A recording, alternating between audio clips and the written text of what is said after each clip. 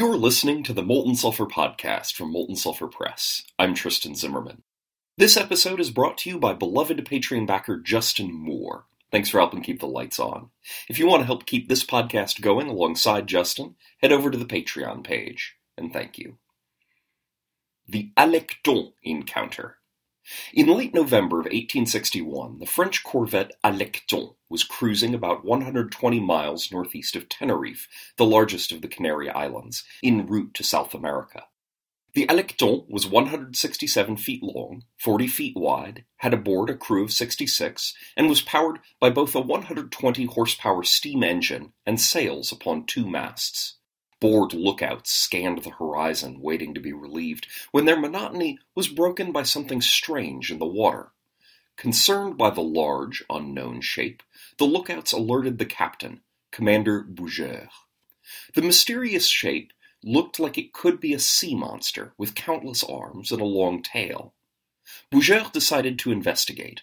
Upon approach, the crew could see the color of the creature. It was a bright brick red, with huge glassy eyes black as bottomless pits.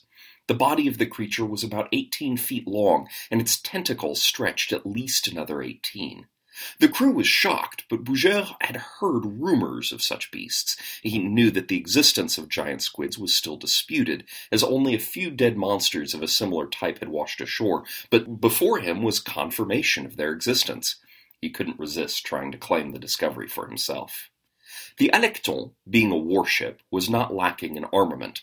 The ship attacked the creature with cannon fire and harpoons, but it seemed as though the projectiles were just slipping off the squid's slick flesh.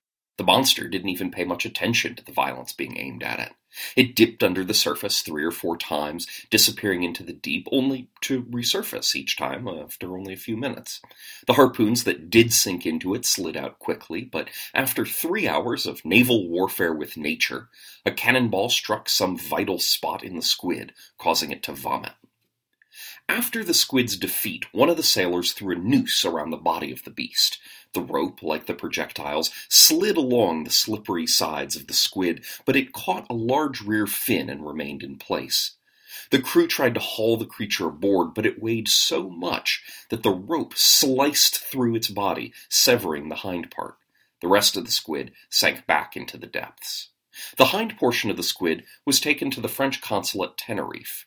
From there, the tail, and the literal tail, of the squid made their way to the French Academy of Sciences.